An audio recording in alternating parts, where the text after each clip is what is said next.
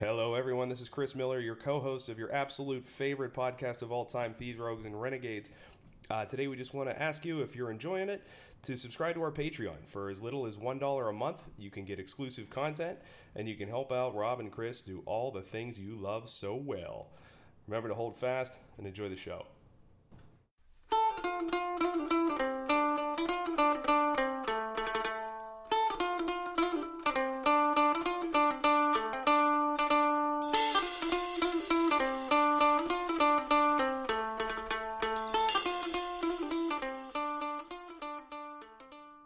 So I almost ended up getting in a bit of trouble a few days ago. Oh, do tell. I was out doing food pickups, and I was at the Five Guys at the Waterworks, and I'm going in to pick up somebody's overcooked burger, and Listen, they're just well done. They're not overcooked. They're still juicy. They're just $30. and I'm standing there, and I walk in, and on the ambient music is playing Kashmir by Led Zeppelin. I thought it was going to be like Mariah Carey.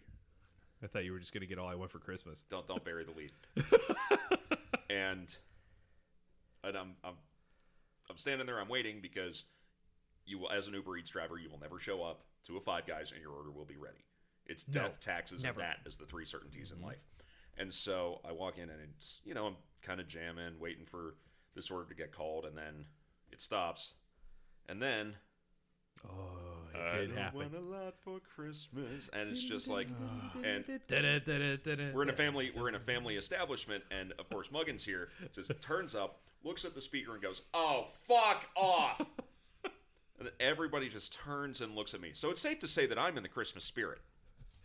We've already established that who I think we would probably vote as the least likely to enjoy kitschy Christmas shit, loves all the weird kitschy Christmas shit. Yeah. I love the tacky shit. I listen to the radio stations to just play Christmas music. Of all of us, I you just are the bought a closest- new Christmas album today. Yeah, you are the closest to properly being a right jolly old elf. But Right. compared to the rest of us, I believe that Christmas music should be legal 3 days a year.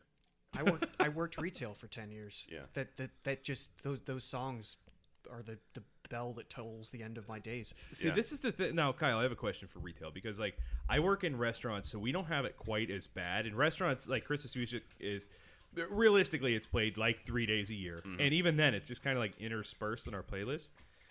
Does it piss you off, or are you just numb to it?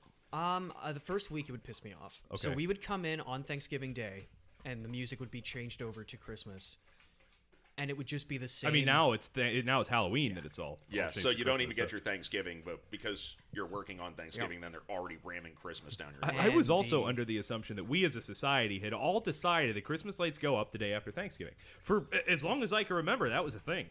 And now, some houses in my neighborhood for trick or treat had Christmas decorations up. Yeah, What it's the hell is going on? maybe it's something to do with the pandemic, but here's the thing: I can live with people putting their decorations up the day after Thanksgiving because most people have the day off. You take advantage of the day off, and you do Right? it. Yeah, that's just what we do. Fair enough. It makes sense to me. I haven't put up a single Christmas decoration in my place since ever, but. I have multiple Christmas trees. They're not all up yet. I have one tree, but I only put it up because it's white, and I load it with Star Wars ornaments. Oh, you see all my Star Wars ornaments? I I bought have. everybody out of all the But Baby Yoda ornaments. If I haven't gotten any yet. Oh, But if good. I'm driving through a Good neighborhood news. on November 2nd and I see that someone has a metric shit ton of Christmas lights up, the only thing I wish for is a Molotov cocktail in my hand. Yeah, I just put my lights up maybe a week ago. What's today's date? 12/6. So about a week ago, maybe a week and change. I was at least 3 weeks later than everyone else. Wow. I think everyone's just bored looking for something to do. I guess so. Yeah. I hope that's what it is. Everybody's enjoying their last Christmas with Grandpa. Yeah. Well, speaking of three vulnerable old men, welcome to Thieves, Rogues, and Renegades. I'm Rob North. I am your co-host, Chris Miller.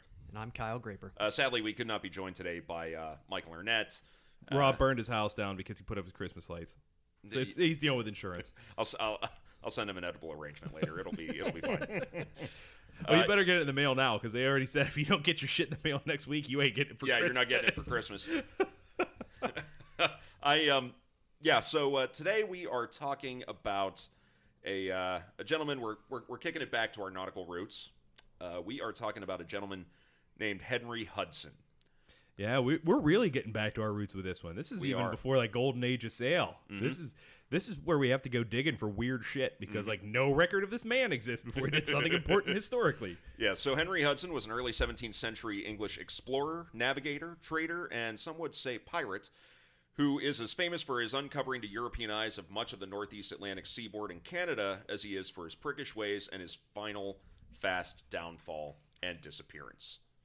And for his big frilly collar and all those pictures. Yes. Okay, do you know how much fabric it took to go into Queen Elizabeth's big starched It has to be an collars? unbelievable amount. So I know the exact number, but I'll let you do this one. He's been watching The Crown a lot. He's now Crown cosplaying. That's the wrong Queen Elizabeth. I think it's something like 230 yards. Good God. Holy shit. Yeah. But I mean, you got to figure this thing is. What do you think the diameter of it is? I mean, 3-4 feet. Well, so It's what big. happens It's is big. if she's traveling by boat and the sails get torn, they pack it that way so she can unstitch it and then they have another sail. Well, no. That contrary to popular belief, it's actually because she can unfurl it at predators whenever she's threatened. Yes. Spit Oh, venom. she was the one who got Dennis Nedry in Jurassic Yes. Park. Okay. Correct. I Correct. see. You may also remember Henry Hudson from looking entirely different from all of the photos, or not all the photos, but all of the portraits that are made from him, and you could tell which ones he paid for. Yes. Any of him with like rugged cheekbones, like a thin, tall man. Yeah, nah, they don't all look like that. No, that was paid for with Henry Hudson's cash. Right, his full head of hair. Yeah. So before we go into the story today, let's talk about our sources. Our primary sources today are Half Moon, Henry Hudson and the Voyage That Redrew the Map of the New World by Douglas Hunter, and Fatal Journey, A Tale of Mutiny and Murder in the Arctic. The Douglas Hunter book is a very, very comprehensive breaking down of not only the journey that Hudson is most famous for, but pretty much everything else that happened in that area in the Age of Exploration. If you're fascinated by this kind of stuff, like the three of us are, I definitely recommend it. If you, it's I kind of assume that most of you are if you're still listening. yes, it's a little on the dry. Well, that's why they come to a podcast, because you get in and out in an hour and you get the story. Right. If you want to go a little more in depth, I recommend this book. It's a little on the dry side if you're not a big fan of history like I am. And then Fatal Journey is a little bit of the opposite. It seems to play a little bit fast and loose with the facts. So everything that you read about in that book, you kind of have to double check against other sources if you want to make an accurate report of things. But it is a very entertaining read, and and Peter Mancall tries to kind of work quite a bit of suspense into it. And it's like, I don't know if you could be suspenseful about events that happened over 4 centuries ago. Right. At least not in a literary format. So, gentlemen, any points of order before we begin our story about it? It turns out Henry Hudson. marinersmuseum.org is absolutely fascinating. I like to think that I have reached, like kind of the peak, like dorky podcaster thing, because I ended up in an ageofexploration.org rabbit hole and started learning all kinds of interesting facts that had nothing to do with Henry Hudson. But again, that's brought to us by our good friends at the Mariners Museum and Park, and you are welcome to donate on that site. Where are they located? You know what, man? I have absolutely no idea. Our good friends. Yeah, I honestly, I have no idea. I could I could find that by the end of the episode, I'm sure. That works. Only because in their like home and contact us, it's all distance learning. So wherever it is, I assume it's closed. Yes. Yes. All right. So, shall we begin, gentlemen? All right. So for today's story, we're going to cast our gaze back to the Age of Exploration, also known as the Age of Discovery. That period of a couple centuries following the cultural onslaught of the Renaissance that sent brave men from all of Europe's powers in wooden ships out across the world. Primarily, these men were looking for one thing: an easy way to access the mineral wealth and spices of the Pacific. And who among us is not? I know that I know that I have to speak to my spice merchant anytime I want cloves or mace or allspice, and it costs me a king's ransom, I tell you. He who controls You know, I have a the spice merchant. Yeah, I've been. So again, I've been quarantine, most people were like starting sourdough bread and shit. I'm just making cocktail ingredients. Yeah. So I found a couple places that I'm just buying like weird shit from, and it turns out everything you need to make bitters is stupid expensive. So just buy it at the store because it's better than what I make. So If anybody wants an ass load of pressed orange juice, I probably still have some because I needed a pound of orange peels. now, up to this point, you could find goods like cinnamon, pepper, cloves, mace, silks, rubies, and sapphires, but the prices were exorbitant, and the goods having had to travel bit by bit across routes like the Silk Road from China to the Middle East, or the sea trade routes through the Indian Ocean. Either way, lots of stops and middlemen made the prices too much for emergent European powers to pay to satisfy the growing demand for these goods. Thus, starting in the late 15th century, explorers set out to find more direct routes so as to cut out these middlemen and establish their own independent trade routes. Now, by the time of our story, exploration and colonization had boomed. Spain and Portugal were the masters of the New World. The Venetians and the Ottomans had the trade from the Middle East on lock, and everyone else was trying to play catch-up. But for groups like the English and the Dutch that set out to go and sail to the anchorages in Asia and East Indies where they could grab those still atrociously valuable spices, gems, and textiles, this laid out a real problem. How to get there without handing richly laden ships full of valuable cargo to enemy states. You couldn't go around South America and then cross the Pacific because the Spanish were the masters of almost that entire continent, not to mention they'd set up shop in the Philippines as well. Going around Africa and the Cape of Good Hope and coming across from the west wasn't exactly an appealing idea either, as the Portuguese had bases up and down both coasts of most of the African continent, as well as posts all around the rest of the rim of the Indian Ocean. So, finding other trade routes became a major focus. Now, the English, the Dutch, the Swedes, the Danes, these people are no slouches when it comes to jumping in a ship and sailing a fair old distance. These northern European nations had spent centuries venturing out off of the coasts of New England and Nova Scotia to fish the Great Cod Banks, and in previous episodes we've explored some of the English sea dogs like John Hawkins and Francis Drake, who had no problem sailing to the Caribbean and picking a side in the old trade versus raid question with the Spanish, or even circumnavigating the globe to snag a galleon full of Spanish silver. But as we discussed in our Sea Dogs episode, it turns out John Hawkins wasn't always going to pick up spices. No, turns out a lot of these people were going to pick up men. Mm-hmm. So human cargo. Yeah, that's one thing that I've talked about in the past. Boy, we really give the Dutch a free pass. Yeah. Holy shit, were those people slavers? Yes. Oh my god. Oh God, yeah. Oh god. Fuck the Dutch. I still haven't forgiven them. Yeah, the Portuguese kind of had it on lock in like that first half of the 16th century, and then the Dutch just picked up and ran with It was that particular unbelievable. god-awful, The disgusting percentage football. in triangle trade that were Dutch slaves. Oh my god. Mm-hmm. It was even to the point where you had Dutch slavers supplying African warlords with arms to be more efficient at finding African slaves. Yes, and the Dutch weren't so much taking these slaves to use in their own colonies No. because they didn't have that many. Yeah, they didn't made need their to. money selling them to other Yeah. powers. Yeah. So by the dawn, also these people are dealing with a lot of unknowns about the wider world, but they're not stupid. By the dawn of the 17th century, they had enough maps, trading knowledge, and navigation smarts to know that North America was a few thousand miles across at most, and that all the riches of Asia could be found to the east of whatever was on the other side of Russia. If a way could be found to get there without sailing through the enemy's stomping grounds, that left two routes. Find a way going westward around the top of North America, or head east over the top of Russia. That brings us to the year of our Lord 1607. Enter the Muscovy Company. Set up by a group of British merchants to do the unthinkable and open up trade with Ivan the Terrible's Russians, a few decades before, in order to make up some lost ground economically, the company decided that the best way to get in on that sweet, sweet East Indies game was to find a way around the north of Russia. Now, they did know that the route would, for most of the year, be blocked by sea ice, as it was fairly common for fishermen and whalers to sail pretty far north, but they also figured, hey, there's pretty much 24 hours a day of sunlight for about a third of the year, so that will, of course, melt all the ice, Yes. so we'll just go then. Yeah, why wouldn't it melt the ice? Yeah. And so enters the subject of this episode, Captain Henry Hudson. Now, basically, we know fuck all about his early life, but we can... It feels good, man. Yeah. Feels Yeah. good. Like research a dude for a pretty good amount of time, and don't really know how old he is. Yeah. Not 100% sure where he was born. Maybe he was married.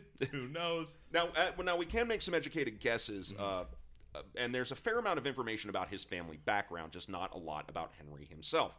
Best guesses put his date of birth somewhere in the 1565 to 1570 range. He comes from a trading family, which would have been fairly well-to-do, and it's no surprise that he gets the call up from the Muscovy Company because his family pretty much was the Muscovy Company. His grandfather was a founding member of the company and an alderman of the City of London, and his father followed in the family footsteps as a member of what was essentially the company's board of directors. Now, we know that Henry was the youngest of 8 brothers, that poor woman, so we can surmise that he likely ended up doing what most younger sons in maritime trading families did. While the older sons would end up getting the desk jobs and the administrative gigs, the younger sons were sent to sea at a young age, as early as 10 or 11 years old sometimes, to learn the practical seafaring side of things. Yeah, but at 10 or 12, it makes sense in that era to go to sea because it's your midlife crisis. Mm-hmm. Yeah. You can't get a tattoo. You can't buy that Corvette. Can't cheat on your wife. Can't buy a motorcycle. Mm-hmm. So, now unless they showed a real early aptitude for administration, which we can guess that Henry didn't. No. He probably started as a cabin boy. Insert reference here. You know what? Thank you. Wanted to set the table for you. Well, we're kind of waiting on this one. No, I had another one planned for later, but I appreciate you looking out. So it turns out he was not, in fact, a fancy lad. Well, he actually probably was. He's definitely more foppish. Yeah. Well, it would come out that when he couldn't speak your actual language, he would speak to you in Latin. So the guy had some education. Right. And so he would imagine, learn how the hell does that work? Yeah. My Dutch isn't what it used to be. So, Sic Semper Tyrannis. Yeah. Oh, perfect.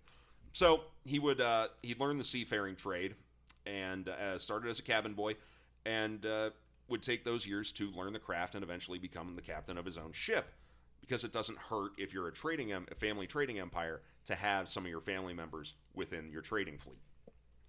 It's entirely possible he took part in the fight against the Spanish Armada, as most of the major trading families and companies put ships and men into that fight, and he may have seen other action against the Spanish, either in things like the Francis Drake's raid on Cadiz, or even just straight-up piracy. It's not out of the realm of possibility. It's also possible, although less likely, that he may have taken part in some earlier attempts to track down the entrance to the Northwest Passage, but none of these were successful, and it's really not worth going into any of the specifics in the time we have, although these voyages and stories and the stories about them almost certainly had an impact on Hudson, to be sure. So in January of 1607, Hudson's name appears for the first time in surviving print in the minutes of the Muscovy Company directors meeting, where the Reverend Richard Hakluyt describes him as an experienced seaman and saying he, quote, has in his possession secret information that will enable him to find the Northeast Passage, that being the trade route around the north of Russia. Hudson agrees to undertake the mission for a whopping fee of 130 pounds, 5 shillings. It's about 80 grand today. And decides to take with him the new 80-ton bark Hopewell, as well as his son John, who was still a young teenager, and a whopping 10 other men. So operating with a bit of a skeleton crew.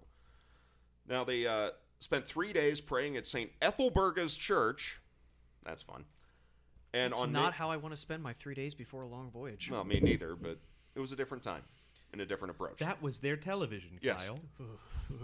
We binged The Mandalorian. They pray at St. Ethelburga's Church. Yo, it's so good. It's so good, fam. I mean, I don't binge The Mandalorian. I just stay up till 3 a.m. every Thursday because that's when it drops. And Yeah. this It's worth it. yes. And Yeah, so it turns on- out we get the L.A. midnight. And so on May 1st, 1607, they set out to find a northern passage to Cathay, what they would called China. Within a couple of weeks, he already deviates from the company-directed route, and instead of heading directly north as they pass the Shetland Islands, he swings northwest. This is going to become a bit of a pattern with old Hank.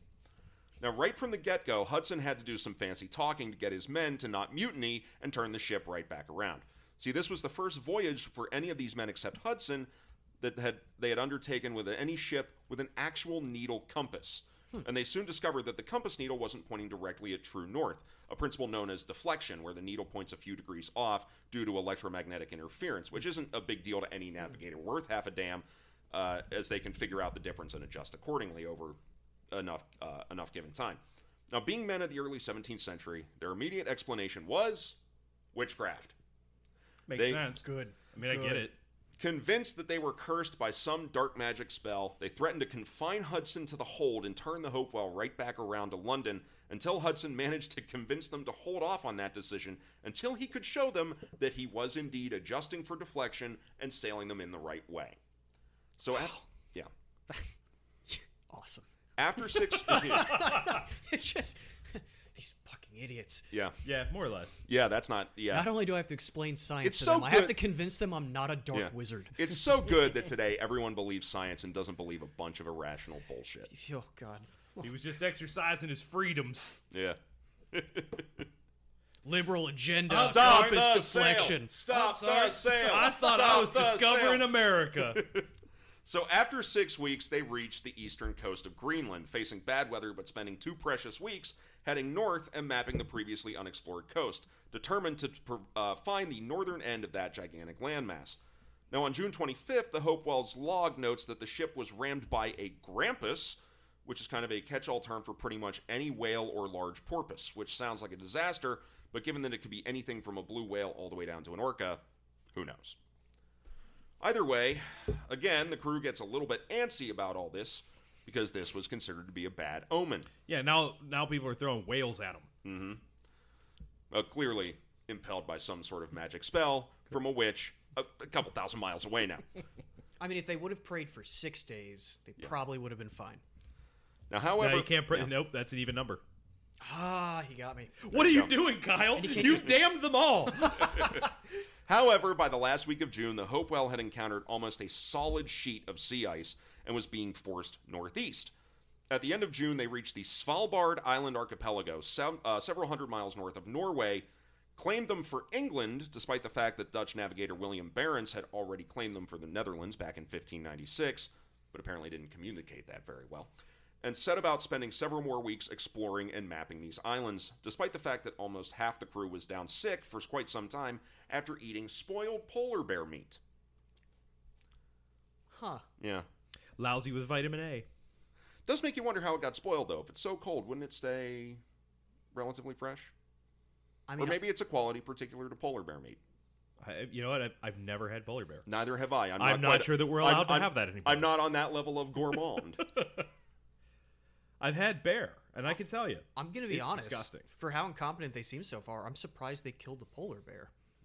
It's funny that you say that they were incompetent, because as we're going to find out, even though it didn't quite end the way that old Henry Hudson Right. thought it was going to, this guy's crazy good at his job. Yeah. So, Well, so he's here, good. The rest of the crew is a little bit to be. well, and they're not necessarily incompetent. They're just stupidly superstitious.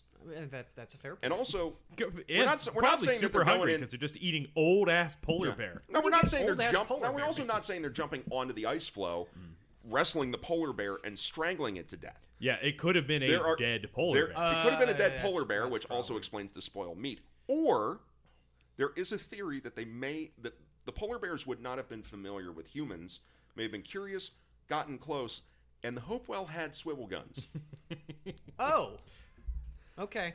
Yep. All right. I retract my previous I'm not statement. saying that's definitely what happened, but in I a don't I don't scenario know how where it's like, easiest to pick off a polar bear. a curious polar bear is probably still a pretty angry polar bear. I mean, they're hyper aggressive, and now the swivel gun's gonna do the trick, but Yeah. it's unlikely these guys were even hunting polar bears. They probably just found dead ones and decided they were just gonna get all hopped up and blow it out on polar bear, Well- like rotten polar bear butthole. Well, that or they and were then just have to go home. that or they were walking around, they turned a corner, there's a polar bear there, and you have a giant oh shit moment, like I had with a grizzly in the Grand Tetons. Yeah. So I completely lost where I was. Anyway, yes. So on July 13th, they reached the northernmost point of their voyage, 80 degrees 25 minutes north latitude, only 577 miles as the crow flies from the North Pole. So they are up there. This is pretty much as far north as any European explorer has ever been, or at least as far north recorded as any European explorer has ever been. So on the 21st of July, there's a real close call for the becalmed Hopewell, as the tide brings along a massive iceberg that threatens to smash her between it and the shoreline. But the quick-thinking Hudson orders everyone into the ship's boat and has everyone row like mad, towing the 80-ton vessel slowly out of the way before she gets fully Titanicked. Now, by the end of July, however, Hudson realizes that the weather is already starting to turn against him and that further northeast progress is going to be blocked by ice.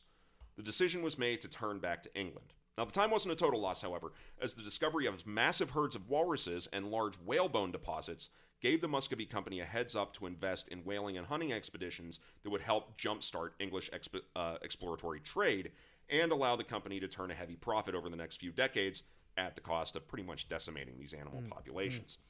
Now, on the way back, Hudson does make an actual discovery that seems to be a genuine one. 370 miles northeast of Iceland, he discovers a mountainous island about 34 miles long. He calls it Hudson's Touches, which just doesn't sit right with me. There's not a lot of other places called Touches No. as far as islands. I'm not 100% sure why he went with that one, but What was the inspiration? well, I mean, they were sailors. They've been out for a while. Yeah, it's a lonely life in the Arctic. Nobody's on the island. We're not here to judge. They ate all the polar bears. Yeah.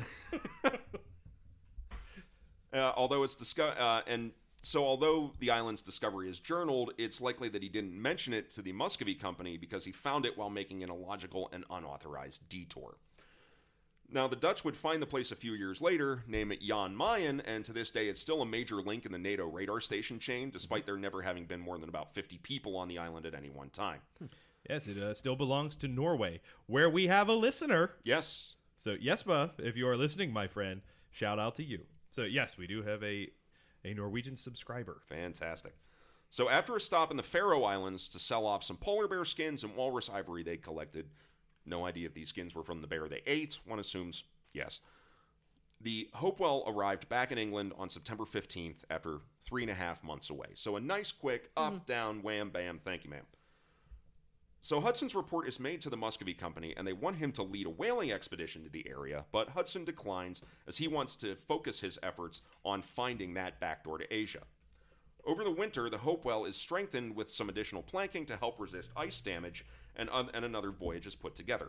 This time, the Hopewell sets out with 15 men, including a guy named Robert Jewett, master seaman, who Hudson wrote... Stop it. Shut up. I'm just proud that he said backdoor, and I didn't. I couldn't. I was trying so hard. You know... Great. I can only become so erect with this kind of talk. Please. By the way, I'm really Please. glad that... I'm really upset that we were able to resist this sort of thing without Michael's moderating influence. He'd be laughing before any of us.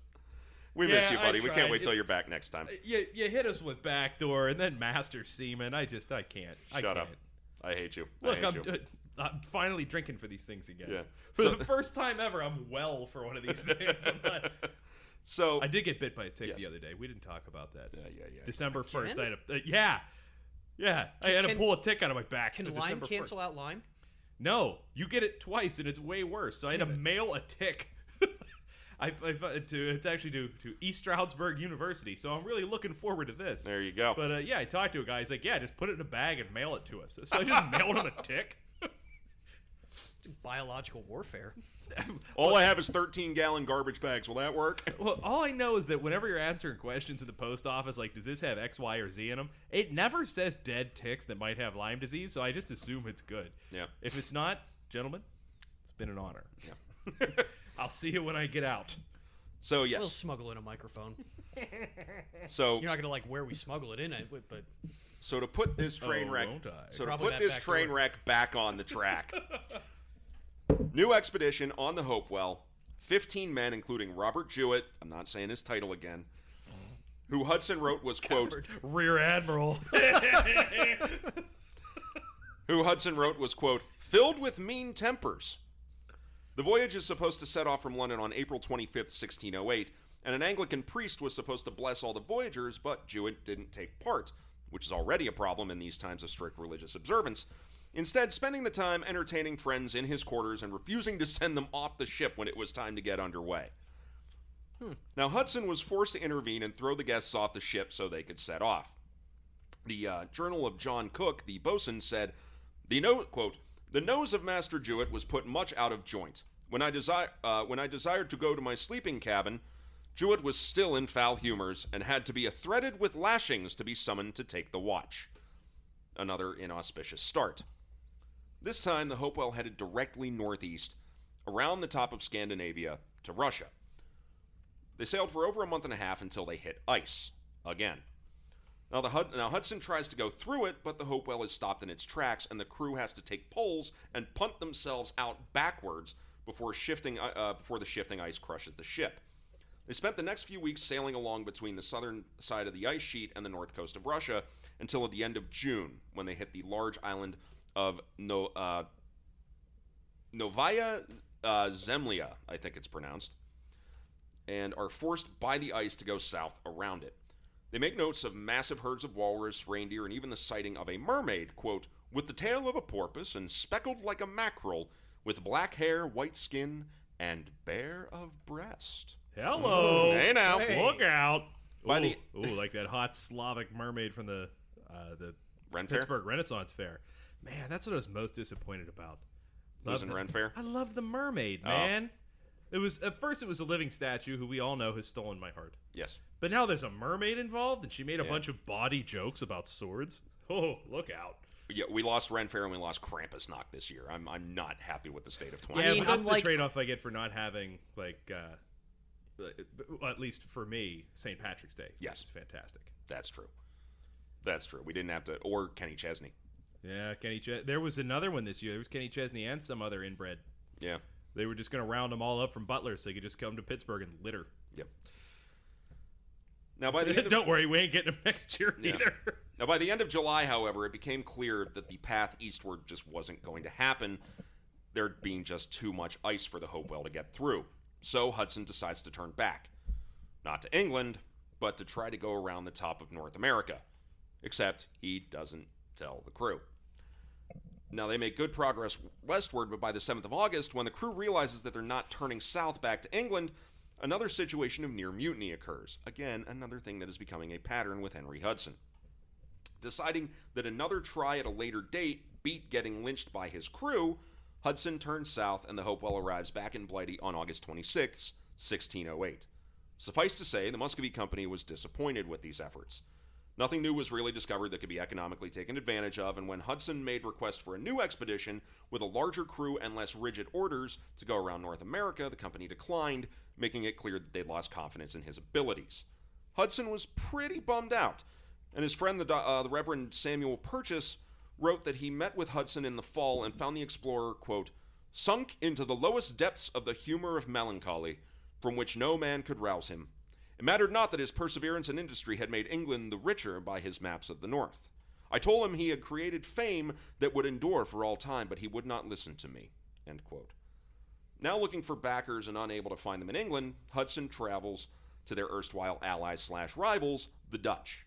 He gets a pretty cold reception, so he heads to the French, only to get a letter from the Dutch East India Company saying, oh, no, come on back, we want to set something up. Probably because they didn't want the French getting their hands on Hudson's know-how. So on January 8th, 1609, Hudson and the Dutch East India Company sign a contract for Hudson to do what he did before, search for a northeast passage around the top of Russia.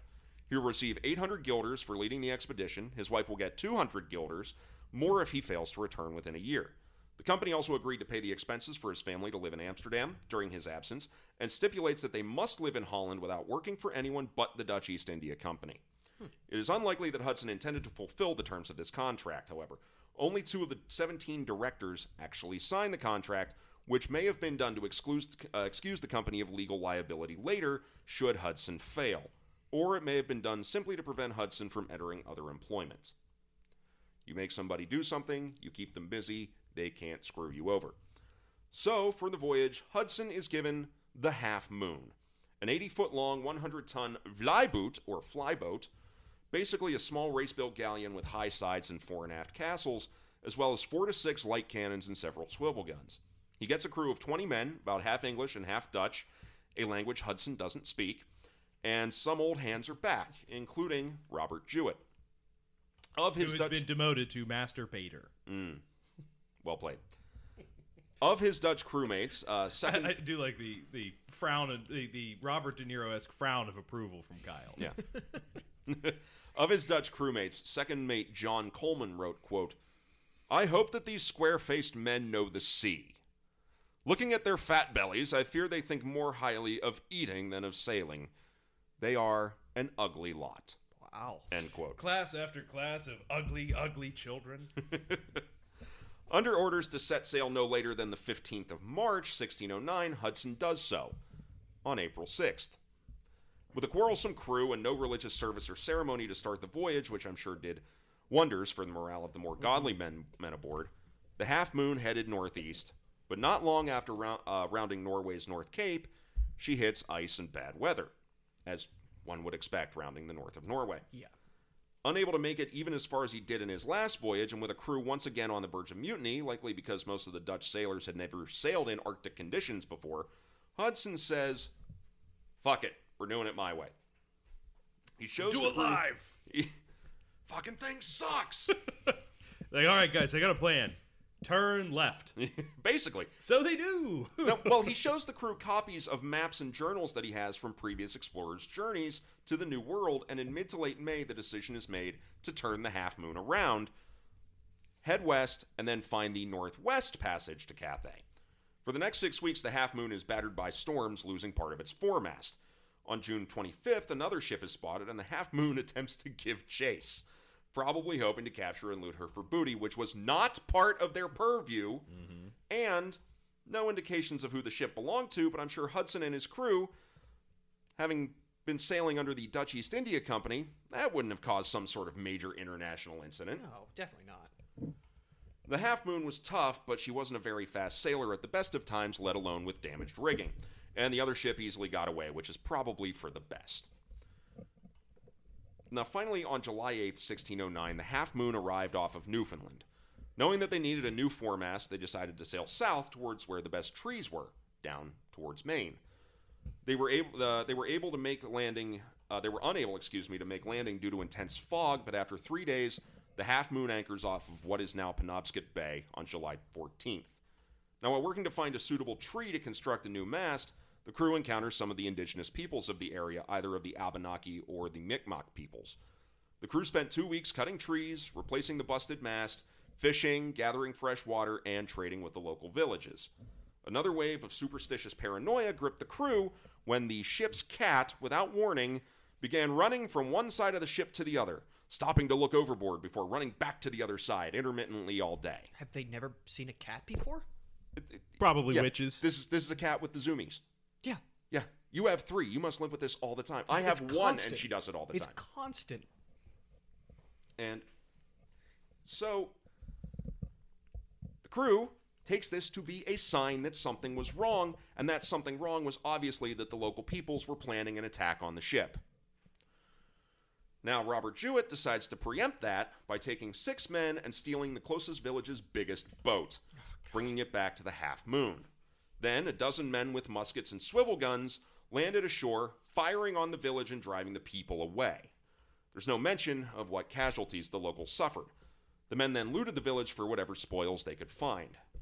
Exasperated, but unwilling to punish anybody due to his precarious command situation, Hudson decides to sail away south in the dead of night before any kind of native counterattack can be mounted. Probably smart.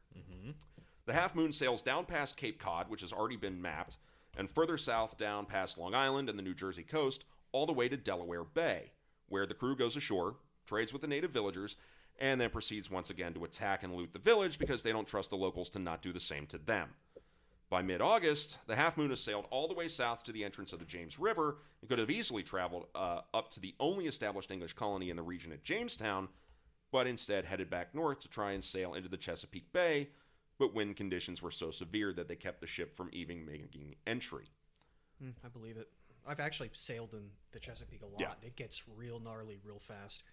Now instead, Hudson tries to navigate Delaware Bay, finding it difficult and full of treacherous shoals, and only makes it 9 miles in. So he heads back up to the I Jersey. do like that he made it a total of 9 miles and then declares to, like it's in his journals, declares to the crew, this does not go to the Pacific. Yeah. It was like, nah, totally doesn't do it. I don't think this is it, fellas. If anybody has ever seen, just pause, go to Google and look at a size. Look at the size of these land masses. 9 miles isn't shit. Nope. Delaware Bay. That's all the further they made. They're like, nah, there's no way this goes to the Pacific. There's no way. None. I mean, they probably came across a young Joe Biden who just shouted out and let him know that we can go to the Pacific. That's a bunch of malarkey. I don't understand why this white man who keeps saying malarkey lives here with us. So anyway, he keeps accidentally settling New York City. Yeah, he does. Yeah. Well, yeah, he heads back up the Jersey coast once again, and on September 3rd, 1609, sails past what are now Staten and Coney Islands, and finds past encountering a young Rudy Giuliani, and finds This is when we liked prayers for Rudy. his This is coat. before his face started melting on television. He farted all the time, and he married his cousin. Yeah. And finds the wide mouth of a river heading inland. Now, he wasn't the first European to find the river. That honor goes to Giovanni da Verrazzano back in 1524, but he was the first to decide to sail up the river and take a look more than just a few cursory miles. Now, he finds that the river is deep enough for the Half Moon to travel up, and then he takes the Half Moon up the river as far as the ship's draft will allow. On September 4th, he encounters the first locals in that river valley of the Montauk Nation, who give him his first taste of corn, which for some reason he refers to in all of his writings as Turkish wheat. I have no idea where does the Turkish part of this enter? I don't know. It seems like Turkish was just kind of a catch-all term. It's fairly racist. I suppose. I mean, Turkish delight. Yeah. We've all read The Lion, the Witch, and the Wardrobe. It's not from Turkey. No. It has nothing to do with Turkey. I guess might have something to do why, even in modern English, something with an interesting flavor is referred to as Moorish. Maybe. That could have something to do with it. Yeah. I can tell you this. It's probably racist. Yeah. Yeah. Turkish, to me, seems to be a 17th century catch-all term for unfamiliar. Mm-hmm. But yeah, Turkish wheat. Now, the Montauks also give him gifts of tobacco, and he gives back beads and knives in return. Now, the interactions are peaceful for the most part, and the Montauks actually show their peaceful intent through a ritual of breaking arrows and shooting the shafts into the fire, but still, of course, Hudson's men don't trust them, although this time Hudson manages to keep them from launching another preemptive attack.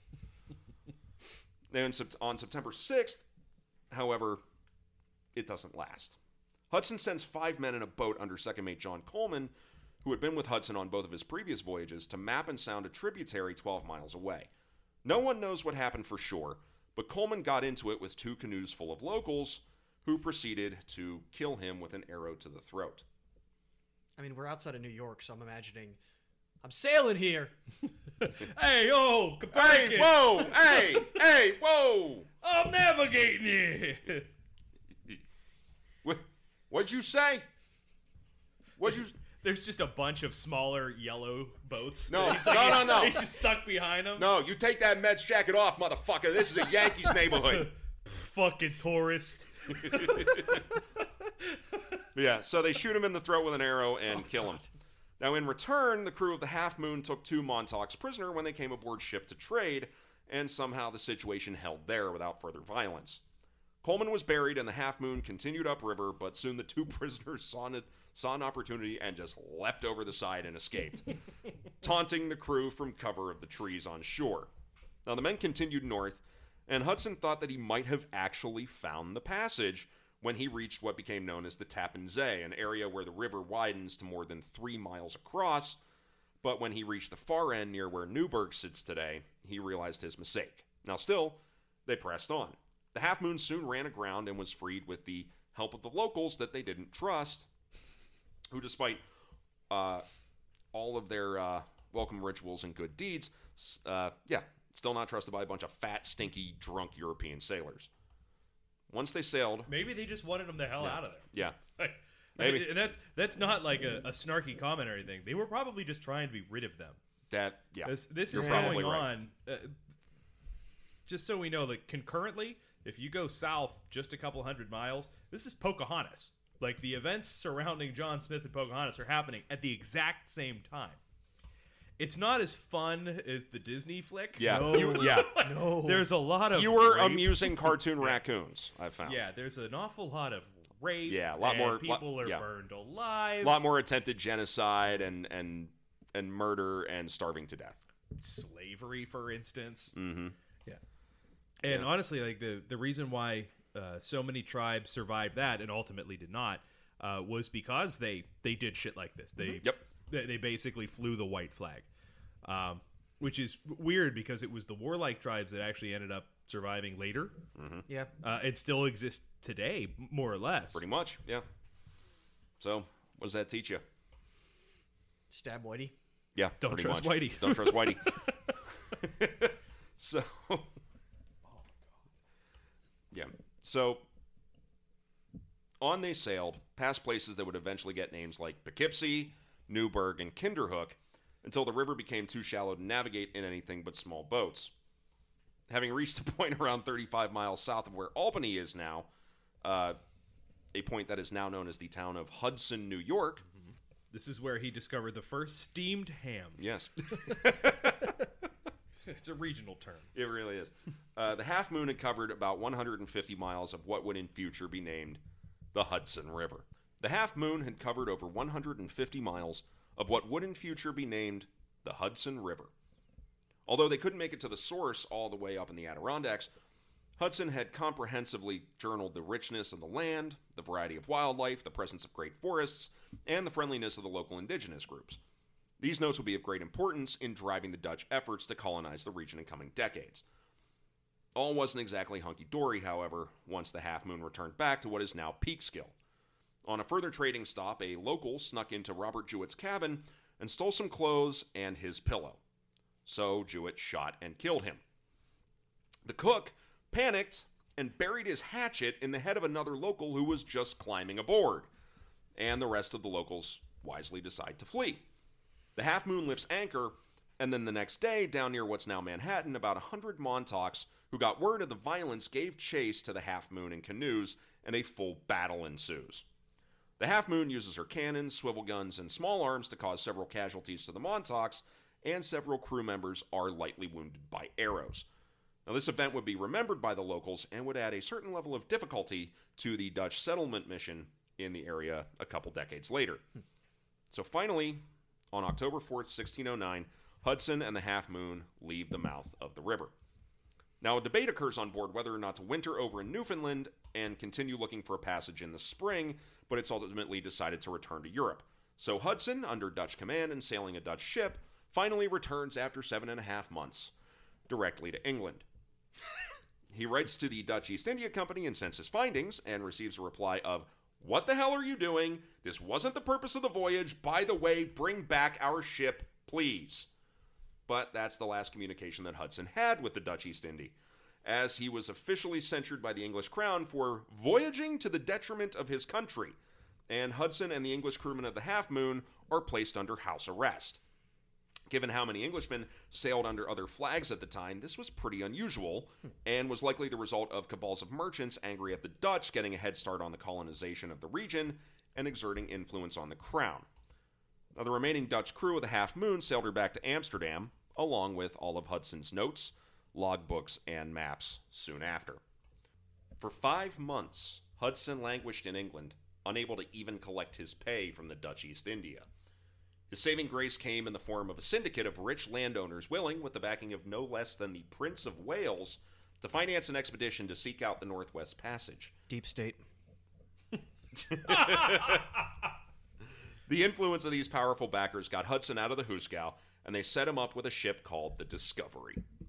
Now, the Discovery happened to be the smallest of the 3 ships used to take the first wave of colonists over to Jamestown back in 1607, clocking in at a mere 20 tons and 38 feet long from stem to stern. Standard school bus is just a hair over 35. Yeah. So you're packing all these people on the open ocean in the ice packs in a school bus. Made out of wood and canvas. Fuck that. It would basically be like riding on top of a school bus. Yes. There's no such thing as below decks on these. These boats didn't even have a fucking steering wheel. They weren't invented yet. They just had basically a tiller. Yeah, they had a tiller, and that took up. Those tillers are very long, so there's, probably 6 or 8 feet of room that you can't use because somebody has to run a goddamn tiller. Yeah. And If anybody is unaware of what you are a tiller sleeping is, on deck and heading into an area that is not a temperate climate. yeah, this is where you have a guy literally like pushing a stick attached to a rudder in order to steer, Yeah. while everybody else is outside just sweating on each other. Yeah. Now I've been on the remake of the Discovery. Where is it? It's down at Jamestown. Okay. Because they have reconstructions of all 3 of the ships down there, the Discovery, the Godspeed, and the Susan Constant. and I've been on the Discovery, and no. Roomy, right? Huh? Roomy. Comfortable. Cozy. Yeah, let's go with cozy. Intimate. People like small houses. Well, white people like the small houses. Yeah. though. No, it's the idea of getting on that thing and going across the Atlantic to a place where there's icebergs, like, you're worried about a polar bear getting you when you're not on the ship. With the Discovery, the polar bear is going to get you by just tearing through the side of the fucking thing. Right. It does not look like a comfortable means of conveyance. So on April 17th, 1610, 23 men and boys, including Hudson's son John and master's mate Robert Jewett, are crammed into the Discovery, because I don't have a better word for it, and she sets sail.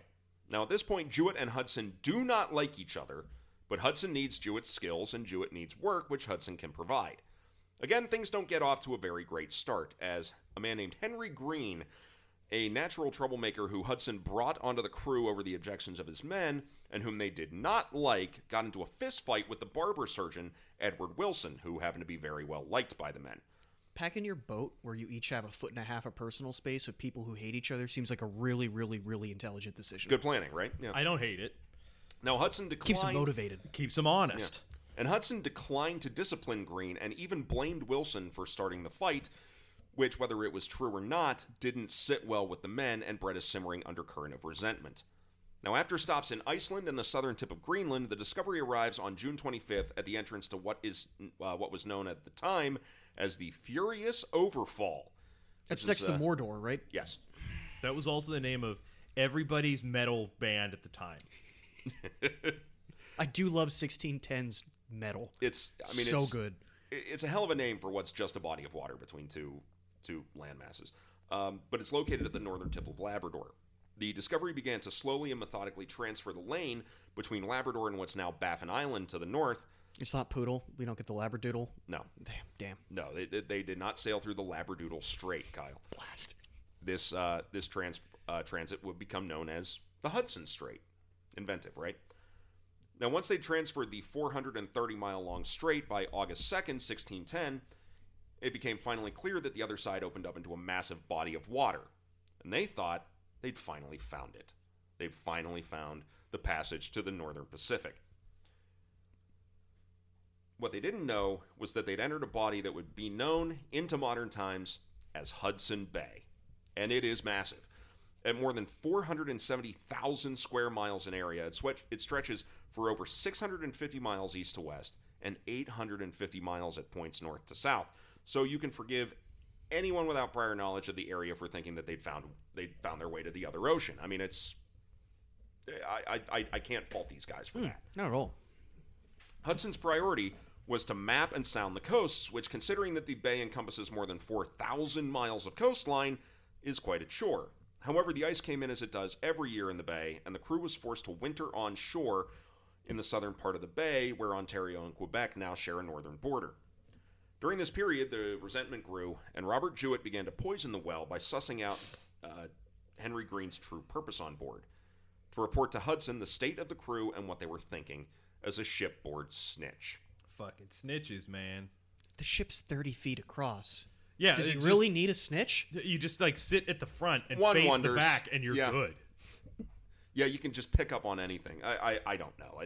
I'm just super impressed that some of these guys had secrets at all. Yeah. I mean, certainly no physical secrets. Right. So, Jewett confronted Hudson about it, and Hudson was so incensed that he considered setting immediately back for Iceland once the ice had cleared, and just to put Jewett on the first fishing boat back to England. Jewett was also demoted from his role as master's mate. Time allowed tempers to cool, but the damage had been done. The winter was harsh, but all but one man made it through. His good heavy cloak, however, was arbitrarily given away by Hudson to none other than his stooge Henry Green, which diverted from the traditional method of auctioning off the dead man's goods at the mast, with the proceeds going to benefit the dead man's family once you got back to your original point. Sailors don't like tradition. Not at all. Come the spring, however, suffering from scurvy and reduced to eating moss and frogs after driving most of the local fish and game away, most of the crew was desperate to return home and sick of Hudson's favoritism. The warming weather brought back access to food, but not enough to last very long, and Jewett and some others were convinced that Hudson was hiding a significant amount of food for himself and a few select others. Hudson himself had wondered aloud about the possibility of marooning some of the men ashore so as to extend the lifespan of their onboard stores. On June 12, 1611, after 8.5 months locked in the ice, the Discovery is finally able to set sail. Yeah, they left in June. Like, that is how far north these guys are. That is how inhospitable this climate is. Again, in a school bus that you're sleeping on the roof And of. it's not nearly as far north as they thought they would have to go. Yeah. Well, I mean, in Norway, he was less than 600 miles from the North Pole. Yeah. So yes, June 12, 1611, the Discovery is able to set sail through the now broken up ice in the bay. Determined to carry on, Hudson heads in a northwest direction, determined that in the few warmer months he has, to find the other end of the passage that will take them to Asia. On the 22nd of June, however, the breaking point was reached. Somewhere in the middle of James Bay, extending off the south end of Hudson Bay, the mutineers struck. They overpowered and bound Hudson, his son John, and several other crewmen who were either too sick to pull their weight or seemed to be Hudson loyalists. They placed the men in a small open boat called a shallop, with clothing, powder and shot, a couple of swords and pikes, an iron pot, a small amount of food and drink, and a Bible, and then cut the mooring rope. See, that's interesting. One of the sites that I used, and there's some confliction here. Says they basically just had the clothes on their back.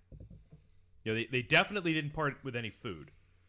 And the fact that they would give them weapons doesn't make a whole hell of a lot of sense because they were rationing shot and they were trying to hunt. Yeah. The Douglas Hunter book gives a short list of the things that they put on the boat. So, yes, this is all just based on secondary sources, so it may be entirely true that they just put them in a boat and told them to fuck off. I mean, if you're marooning somebody, you pretty much toss them in a boat and then cut the rope that the boat's attached to. You don't get an oar whenever you're marooned. Now, you're also looking at this from...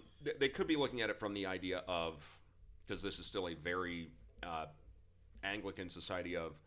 We will not leave them without something, for we are Christian men, or something like that. Yeah, they did do all that praying.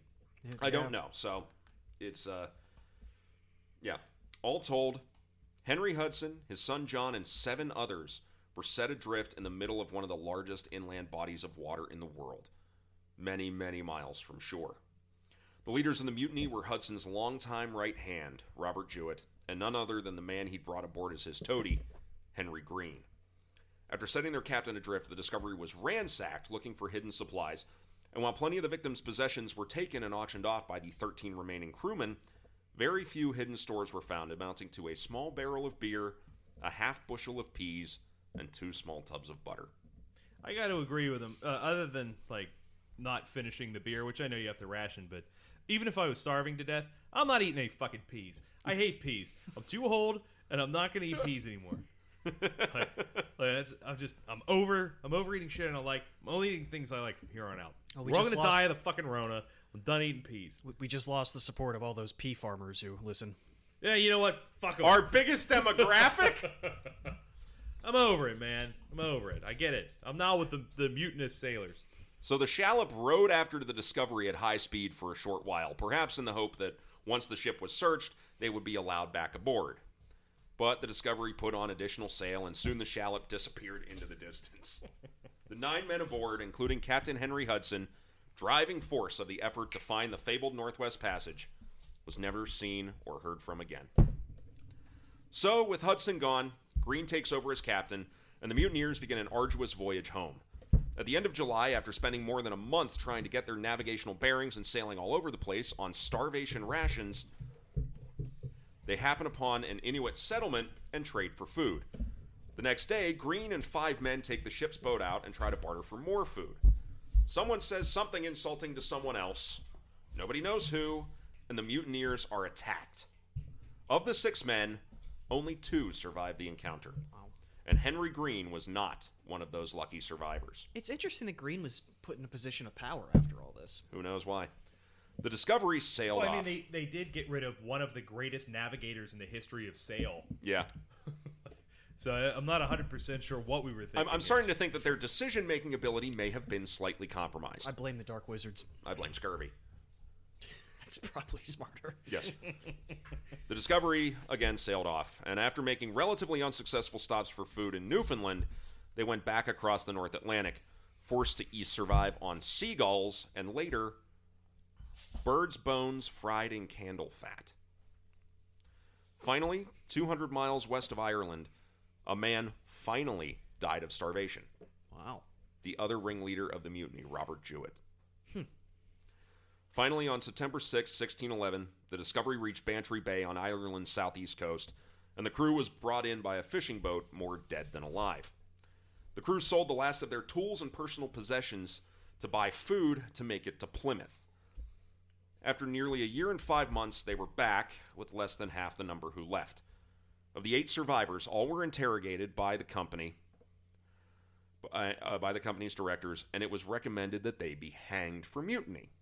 However, by the time a trial was set to occur in 1618, we think our court system moves slowly, none of the mutineers were punished further. 3 of the 8 survivors had already died, but it's also likely that the 5 remaining survivors, their skills and knowledge of the new discoveries were sorely needed because Hudson's charts and journals did survive the journey and caused a sensation and a flurry of investment in further exploration and colonization. That is the key part of Hudson's legacy. His exploration set the table not only for the Dutch colonization of what is now New York in the 1620s through the 1660s, but also the English takeover after a series of wars between the two nations. In addition, the English whaling industry, walrus ivory industry, and the fur trade in the northern parts of Canada can all be sourced to the work done by Henry Hudson. If it wasn't for Hudson, then the British Empire, as we know it, would not have developed to the strength that it did. No one knows what really happened to Henry Hudson and his shipmates after the crew aboard Discovery lost sight of them on that cold morning in June 1611. They were never found by subsequent rescue missions, nor was any trace found to identify them as having survived in that harsh land, or at least survived for long. Possibly they died in that boat on the water of cold and hunger. Several were already sick when they were abandoned, after all. Perhaps they made their way to the shore to set up a camp and await rescuers they figured would be sent from England to find them. In 1631, Captain Thomas James found the remains of what may have been a shelter erected on Danby Island. During an expedition of 1668 to 1670, Captain Zachariah Gillian found similar remains supposedly left from an English crew some 60 years earlier. But the evidence, however tantalizing, is inconclusive. Hudson and his abandoned crew have vanished from history. They had few tools and were ill-equipped to survive another winter in that land. They may have been met with natives and traded for necessary supplies and food. They might have even been allowed to join a band and could survive today in the genes of modern natives. A band of natives, Yes, not just like a band. And they were marooned with only the clothes on their backs and a sweet bass. How are we going to make it through the winter, sir? We only have 4 remaining PV amps. But Hudson had not shown any qualities that would have endeared him to natives in the past, or at least his crew didn't, and there is little to suggest the natives would have had any sympathy for any of them. However, one story survives that may cast light on their fate within Inuit folklore. It tells of an Inuit band which found a small boat on the water filled with dead white men and a single survivor, a young white male, perhaps John Hudson. The Inuit didn't know what to do with the boy, so they tied him outside their huts with their dogs, and they treated him for the rest of his short days as a pet. No more is known about his fate. Now, an interesting aside is what happened with Hudson's wife, Catherine, after his disappearance. She was left penniless when Henry and John failed to return from their last voyage. But she still lobbied the East India Company, which sponsored the trip, to send out a rescue mission. 3 years after Hudson's disappearance, she applied to the directors of the EIC. They recognized their obligation to the man who had, quote, lost his life in the service of the Commonwealth, and sent a ship to look for Hudson, but it never found any trace of the abandoned crew. She also sought compensation for her husband's death, for which she called that troublesome, for which she was called, quote, that troublesome and impatient woman in company records. But she was persistent and eventually did succeed. Now, she used this compensation as an investment, and under the company's approval and with their funding, she went to Ahmedabad, India, to purchase indigo. She demanded special privileges there at the company's expense. According to company manifests, she went on a purchasing spree and purchased, on spec, several tons of indigo, and a shit ton of valuable exotic textiles. She started a suit to get the East India Company to pay the freight back to England, and after much effort got a settlement, which the company described as, quote, the end of Mrs. Hudson's tiresome suit.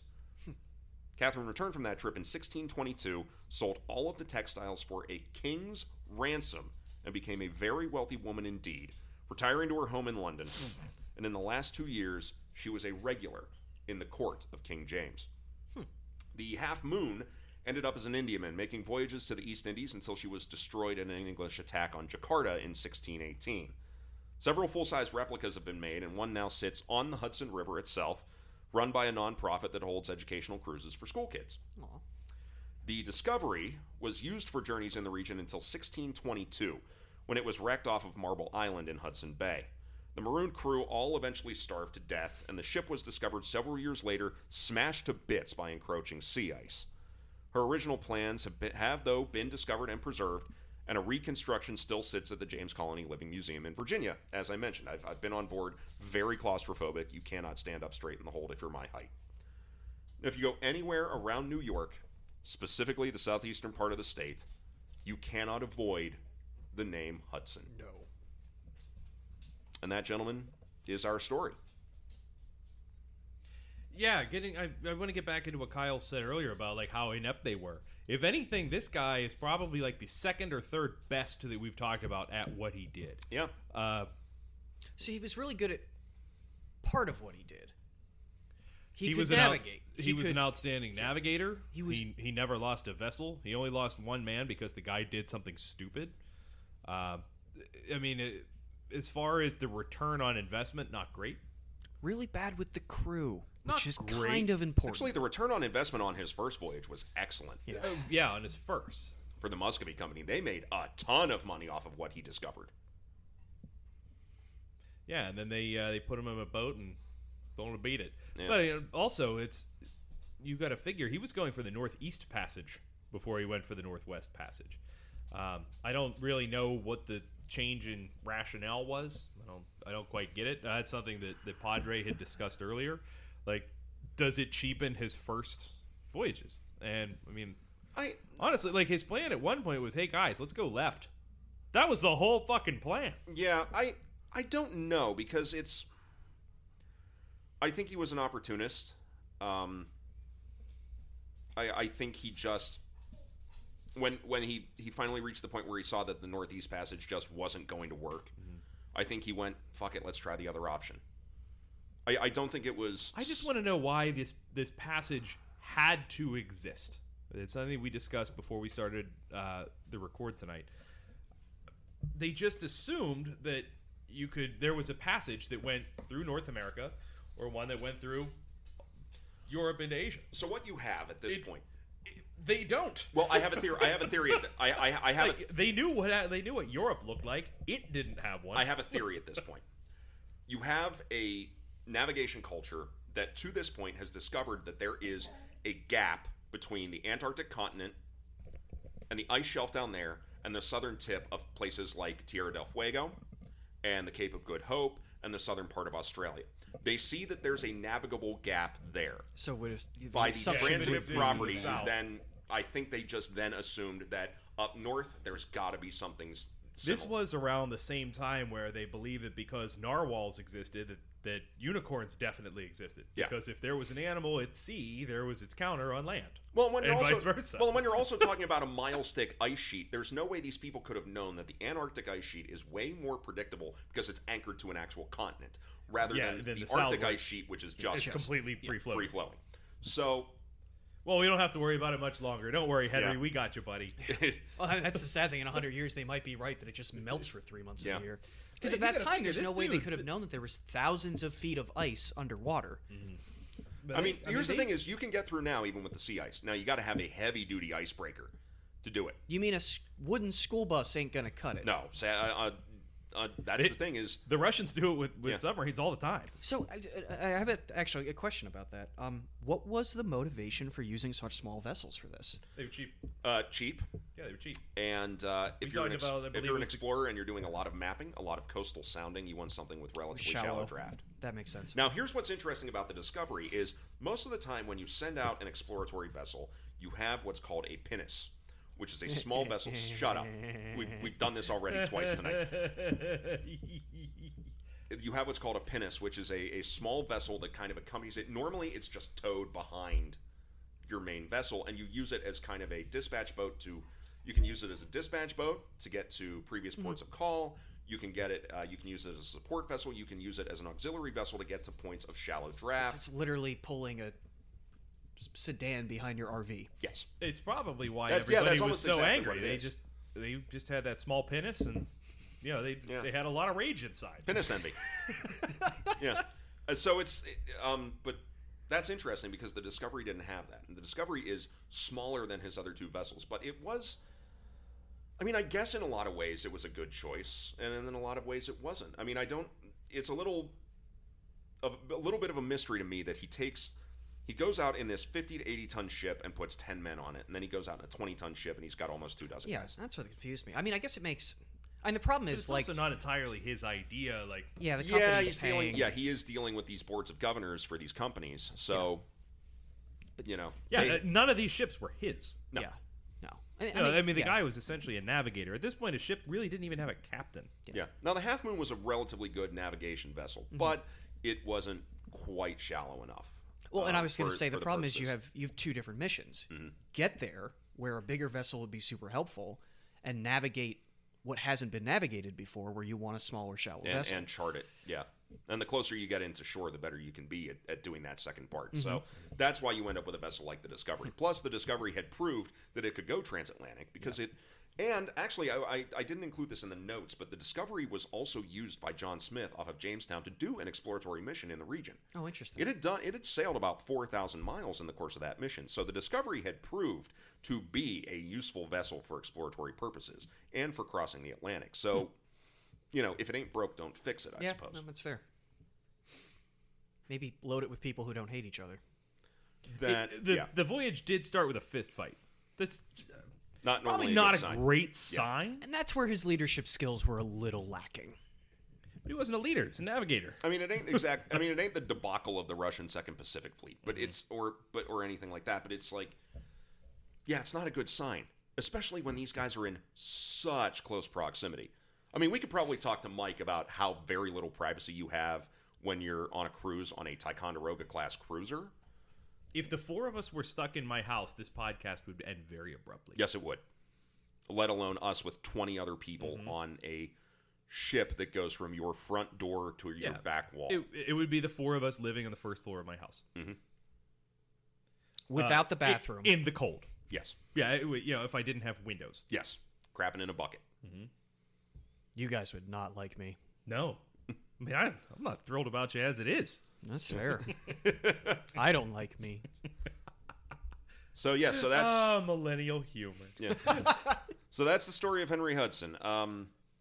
Flawed, but I mean, what he pulled off up until the point where they told him to quite literally fuck off and die.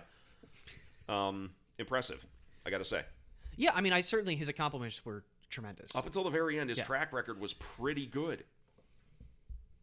So, yes. So if you would have any questions for us, comments, episode ideas, erotic fan fiction, Chris, where can they find us? You can find us at, if you would like to send any of those via email, you can definitely email us at trrpod@gmail.com.